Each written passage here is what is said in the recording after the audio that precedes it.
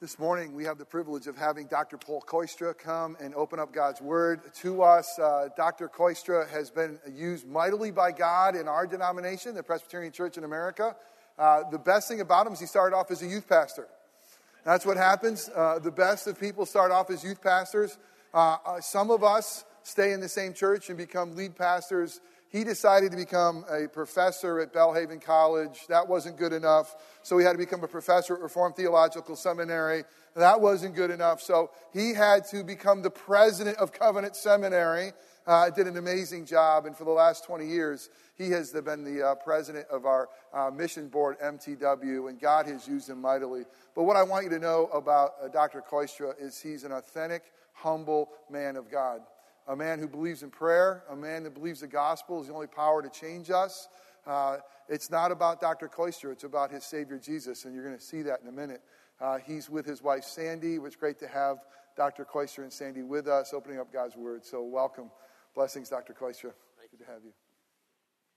It's great to be with you. I don't like that introduction for this reason. You see, the only thing I ever did in a church was a youth pastor. And I don't think they knew that at Covenant Seminary or at Mission of the World. I never told them, and they never figured it out. So I'm probably the only person ever that was never the senior pastor of a church that became the president of a seminary. But yes, I've been there 20 years, and if you're looking for a job, they're looking for a new coordinator. And you don't have to go far to get your name on the list because Joe Creech is the chairman of the search committee. So number one, you should pray for him. And number two, if you think he can do the job, you should put your name in and tell him that you're interested. I want to preach this morning from Acts chapter 1. You know, I got the idea for this sermon for this reason. I find a lot of people discouraged about missions. They hear that Islam is the fastest growing religion in the world, and that discourages them. Missionaries come back and report on how things are going on their field, and sometimes they talk about how they're plowing in concrete, and maybe they see a person here saved and a person there. But I see people beginning to ask the question, does it work? You know, does the gospel really change? And does it change a lot of people? And we put a lot of time and effort in, but is the church shrinking? And even when we look around in our own country and so on, does it not seem at times like the church is having less influence? And there are just a lot of discouraged Christians. I hope I can encourage you this morning from this particular text. We're going to read the first 9 verses of Acts chapter 1. It's also in your bulletin. This is the Word of God. In the first book, O Theophilus, I have dealt with all that Jesus began to do and teach until the day when he was taken up after he had given commands through the Holy Spirit to the apostles whom he had chosen. To them he presented himself alive after his suffering by many proofs, appearing to them during 40 days and speaking about the kingdom of God. And while staying with them, he ordered them not to depart from Jerusalem, but to wait for the promise of the Father, which he said, you heard from me, for John baptized with water, but you will be baptized with the Holy Spirit not many days from now. So when they had come together, they asked him, Lord, will you at this time restore the kingdom of Israel? He said to them, it is not for you to know the times or the seasons that the Father has fixed by his own authority, but you'll receive power when the Holy Spirit has come upon you. And you'll be my witnesses in Jerusalem and in all Judea and Samaria and to the ends of the earth. And when he had said these things, as they were looking on, he was lifted up, and a crowd took him out of their sight. Let us pray. Father, we come now before you in worship to examine your word together. We do believe that this is not a book that is simply words on a page. We do believe that this is your living word, living because the Holy Spirit wrote these words in the first place, and the same Holy Spirit is here right now with us. That Spirit, we pray, then will come and apply these words to our hearts, that we might hear from you, that might be an important part of our worship service. We want it to be as if you were here speaking to us, and we pray for that. And to that end, we ask in Jesus' name, amen. Well, this text begins with some words that maybe you think you can skip over, but actually they're mighty important words. It says, in the first book, O Theophilus, I have dealt with all that Jesus began to do and teach until the day when he was taken up. Now, the person writing this, of course, is the man who wrote more words in the New Testament than any other person. Not Paul. Paul wrote more books, but not more words. The man that wrote the most words is Luke. That's because both of his books are large and Paul's books are small. So if you add up all the words, this man wrote more words. And notice what he says. He says, in the first book, I told you everything that Jesus did and taught. And the part he doesn't give you there, because Luke has three nice parts to it, is the passion, his death and resurrection. So in the first book, I told you what Jesus did physically while he was here on earth. Now what he's going to tell you is that in this second book, I'm going to tell you what Jesus did after he ascended into heaven. You get that? You see, your Bible may say the Acts. That's the title of this book. My Bible says the Acts of the Apostles. I really think it should be the Acts of the Lord Jesus Christ through the church by the power of the Holy Spirit. That's what should be the real title for this book. Because you see, Jesus wasn't finished when he left. Not at all. These are the last words of Jesus. The last verse I read was, and when he had said these things, as they were looking on, he was lifted up, and a crowd took him out of their sight. These are the very last words of Jesus. Last words are important. I actually, at one time, started collecting last words of people. I don't know when I quit, but there are some really amazing ones, and some interesting ones, and some funny ones. I think of G. Gresham Machen, his last words. You know, I grew up in northern Minnesota. He went to North Dakota in the middle of wintertime for a Bible conference. You shouldn't do that. Believe me, 30 below, 40 below, that's not a good idea.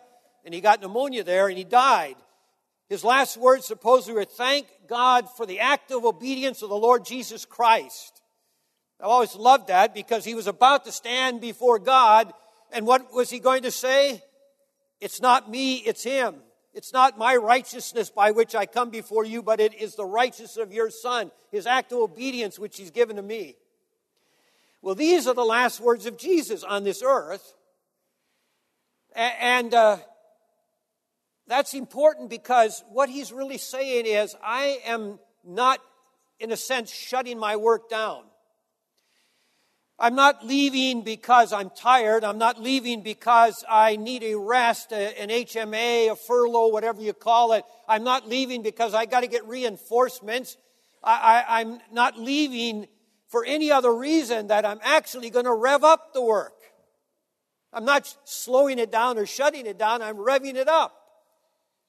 Because you see, I'm going to carry on my work by the power of my Spirit through you. You see that? Over in John chapter 16, we read these words in verse 7. Nevertheless, I tell you the truth, it's to your advantage that I go away. For if I do not go away, the Helper will not come. But if I go, I will send him to you. See, I'm going to send the Holy Spirit to live inside of you. And it's going to be just like this. I'm going to be living in you because he's my Spirit. He's coming to teach you about me. And I'm going to be able to carry on my ministry then all over the world in places like Vanuatu, through John Patton. You just heard the story of him. Over in chapter 14 of John, he emphasizes this in verse 12. Truly, truly, I say to you, whoever believes in me will also do the works that I do. And greater works than these will I do because I'm going to the Father. You ever read those words and kind of scratch your head and say, well, what is Jesus talking about?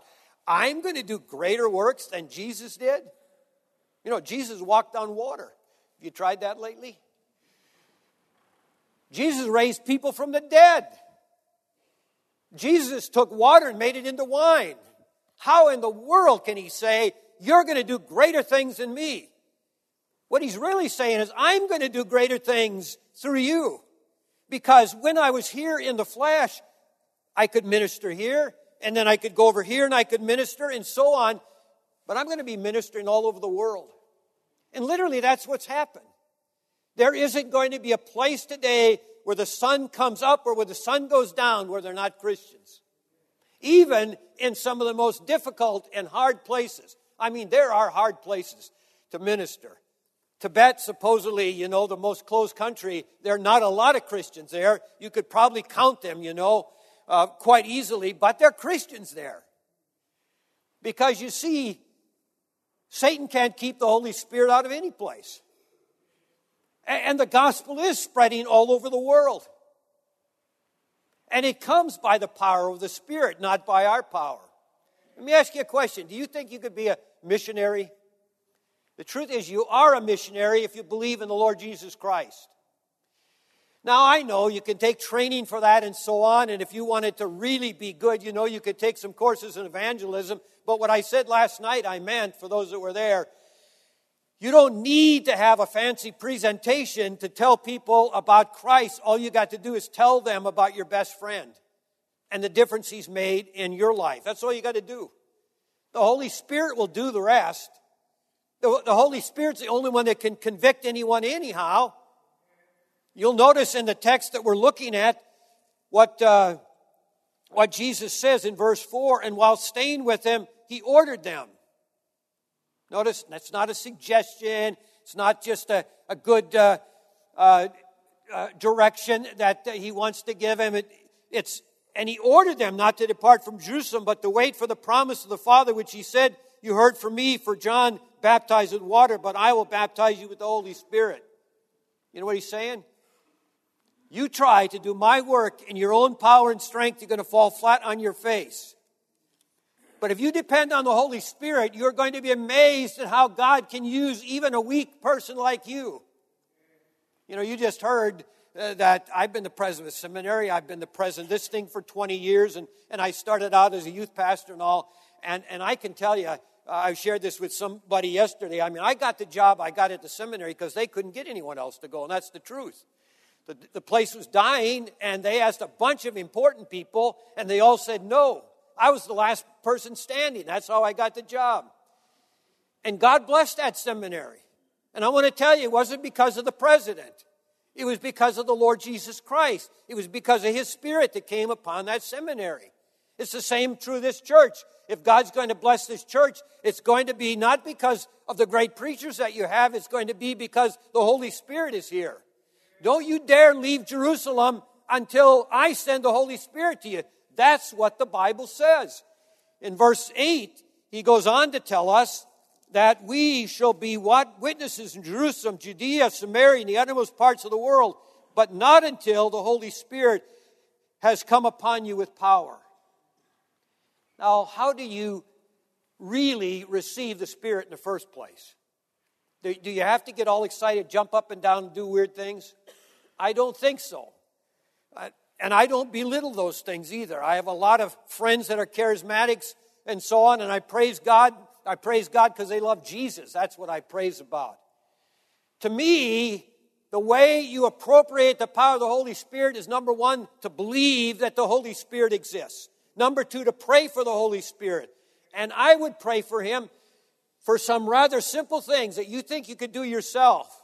But you would be surprised if you do them in the power of the Spirit, how different it is. If nothing else, Jesus gets the credit. You don't get the credit. And then thirdly, act. So believe, pray, and then act. Just act and see what happens. 5 years ago at Mission of the World, we began to pray more and more for the Holy Spirit. And we've seen some blessed things happen. Some very blessed things happen. Because the work on this earth is Christ's work.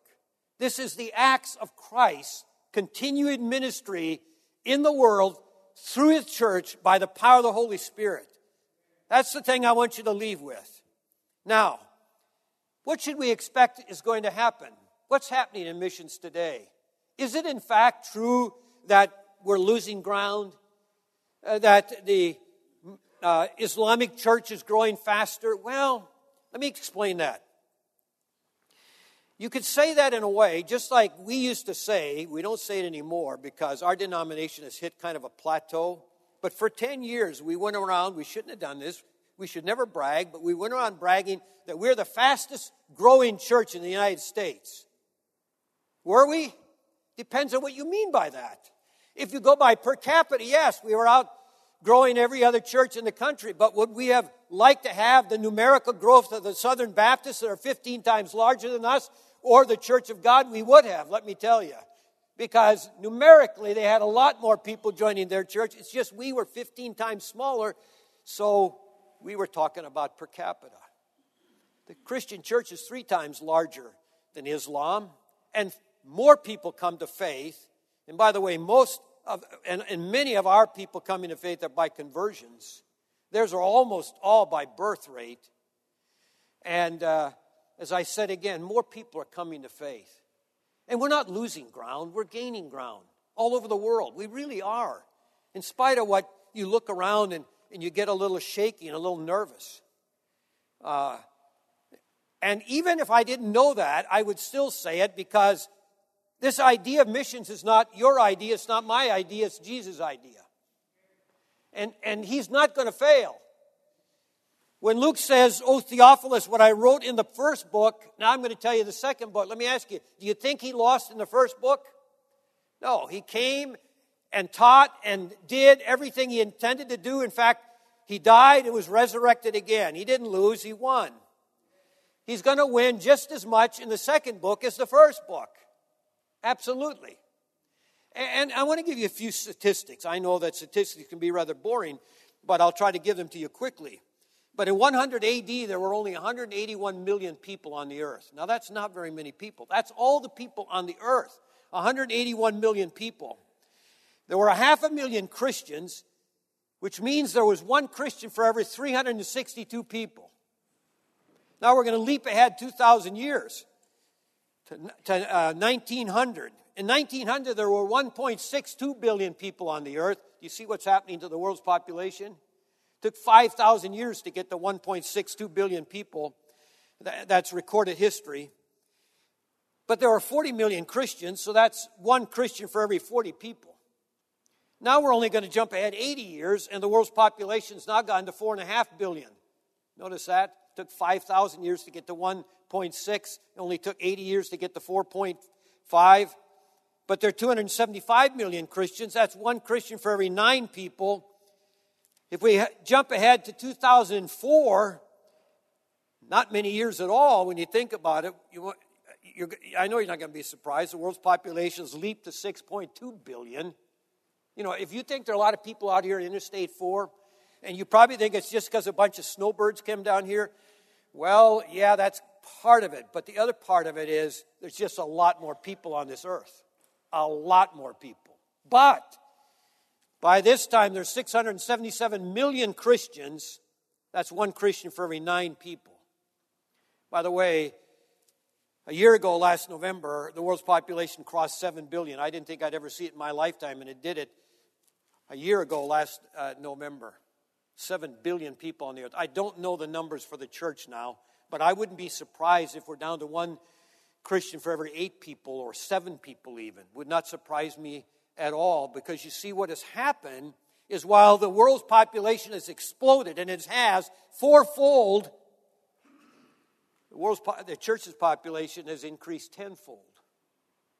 Why? It's not because of us, it's because of Christ. It's because it's His plan. By the way, these are people who, have in some way really given their life to Christ. We're not talking about everybody that claims to be a Christian on the earth. If you did that, you know what it would be? It'd be 1 in 3. 1 out of every 3 people on the earth claims to be a Christian, but we know that every Italian's not. But they think because they were baptized in the church, married in the church, can be buried in the church, they're Christian. No, we're talking about people who take the gospel seriously. 1 in 9. Why is that? Because it's Christ's plan. He's not going to lose. He's going to win. He's the creator of all the universe. He can't lose. You heard the story of John Patton. By this marvelous story. In fact, I thought I should go home after listening to that. John Patton went to what was, he named it the New Hebrides because of Scotland, of course.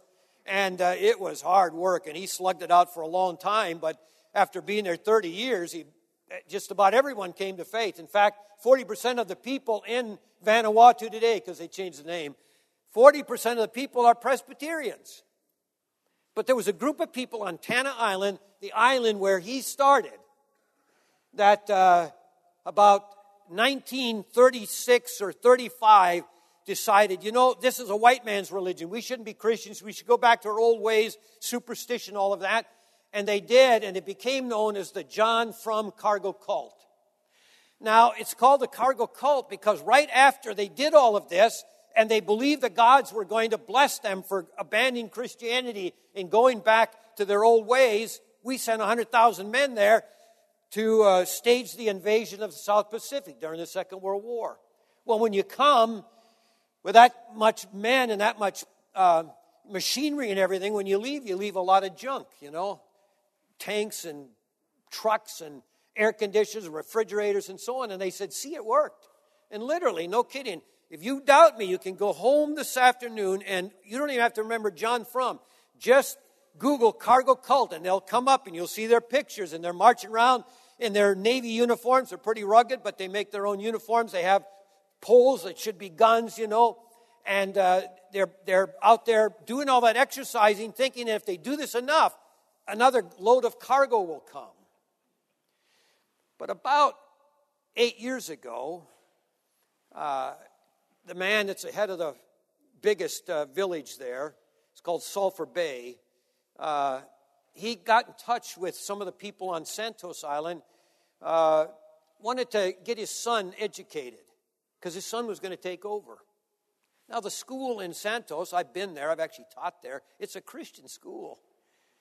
But he didn't know that, he didn't know much of anything, really, and he sent his son up there for 4 years. When his son came back, his son was a believer. In fact, his son thought he was a preacher. So, his son says to Dad, can I put a church here in the middle of the village, Sulphur Bay? And his dad says, no way. But you can do it outside of town. And so he did. And one night he had this vision that something bad was going to happen in Sulphur Bay. And he came down and told his dad and the people, you got to get out. Something bad's going to happen tonight. And they just thought he was kind of crazy. And but while he was down there pleading with the people, the bell up there at the church started ringing. Now, they don't have fancy bells there. I've seen the bells as well. And they're made out of acetylene tanks. You know what I mean? With those little tops, and they're about this high. And they just cut off the bottom. They don't even have a rock or something in the middle. They just bang them with a machete. And the bell was ringing. So they sent somebody up there to shut down the bell ringer. And the man came back and said, the bell's ringing, but there's nobody there. Well, these are superstitious people anyhow. So they decided maybe we better get out of Sulphur Bay tonight. And they went up and spent the night in the church. That night the volcano went off, more of a big rumble, broke the dam in this large lake that had acres of water. It came roaring down through the valley and washed Sulphur Bay right out in the ocean. So 3 years ago, we sent 20 missionaries, men from Vanuatu that we trained in there. There are now 21 churches on Tanna Island. 21 churches. Several thousand people have come out of the Cargo Cult. I got to tell you, this is the way I look at it, because I do believe God's a covenant God. These people forgot God, but God didn't forget them. And He sent His Holy Spirit. I told that story some time ago. A little boy came up and said, who was ringing the bell? Was it God? Yeah. God was at work. Last year, we started working in Nepal. In 1956, you could count the number of Christians as less than 200. Churches that actually exist, 3 in the whole country. Today, there are 1.2 million Christians in Nepal. And it's just amazing to see what God has done. You can't keep up with God, really, in many ways. And we could talk about China. You know about that. Some people talk about as many as 10,000 people coming to faith every day in China. Nobody knows how many Christians. Korea, South Korea, the influence of the church there is is tremendous, tremendous.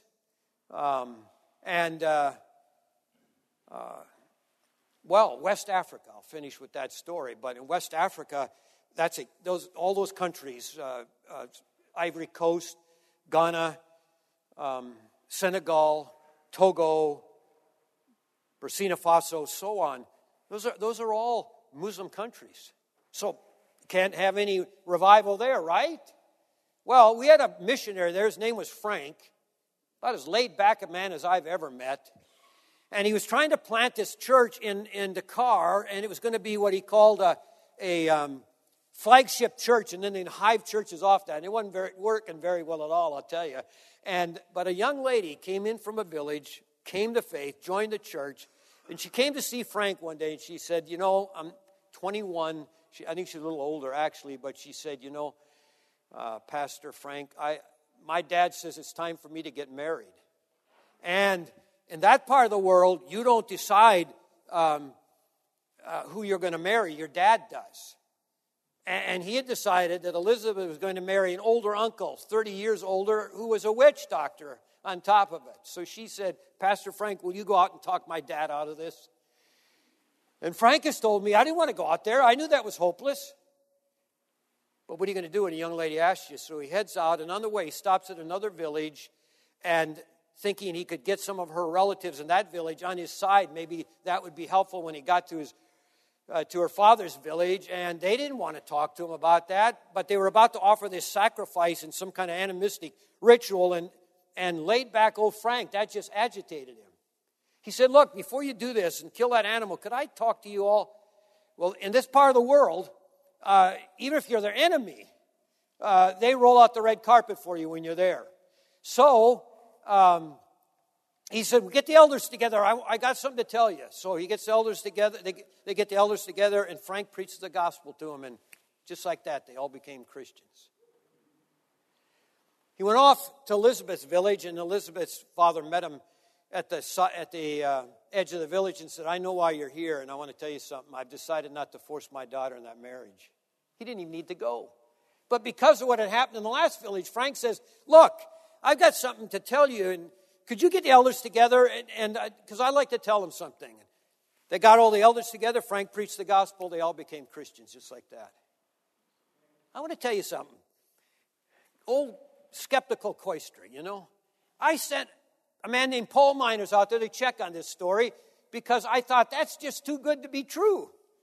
I shouldn't have, because I've read the Bible. I believe in the Holy Spirit. I believe that we're going to do greater things in Christ because He's going to do them through us. But I sent somebody out there to check it out. Guess what? He came back and he said, you won't believe it. It spread to a third village without any missionary. And the man that took my job at the seminary went out about 5 years later, and I said to him, isn't that amazing? It has spread to 3 villages just like that over, instantly. He said, it isn't 3 villages. And I thought, oh boy. He said it's spread to 15 villages. Now we're several years down the road, and it's spread to several countries. Several countries. And we have over 100 men training to be pastors, church planters in these Muslim countries. You see, when you receive the power of the Holy Spirit, will be my witnesses in Jerusalem, Judea, Samaria, and the othermost parts of the world. That's the promise of God. And that's what God has called us to.